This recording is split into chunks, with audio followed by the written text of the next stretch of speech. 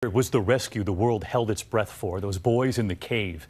And tonight, what we never knew about the U.S. Air Force team who suddenly had to plan their own way out. Here's ABC's Matt Gutman.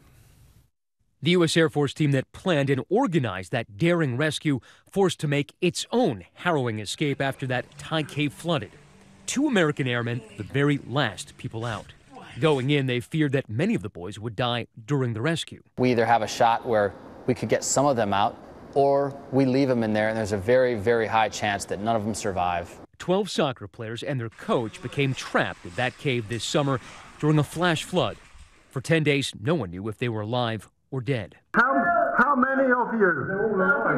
13. Yeah, 13. Brilliant. We've learned in reporting the book, The Boys in the Cave, that 2 of the boys barely made it out. One was hypothermic, another stopped breathing. We visited a nearby cave to get a sense of the conditions the rescuers faced.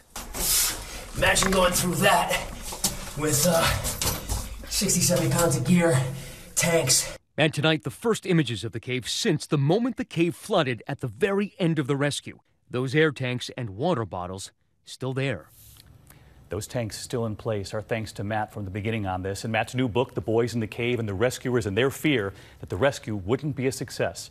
Remarkable reporting, Matt.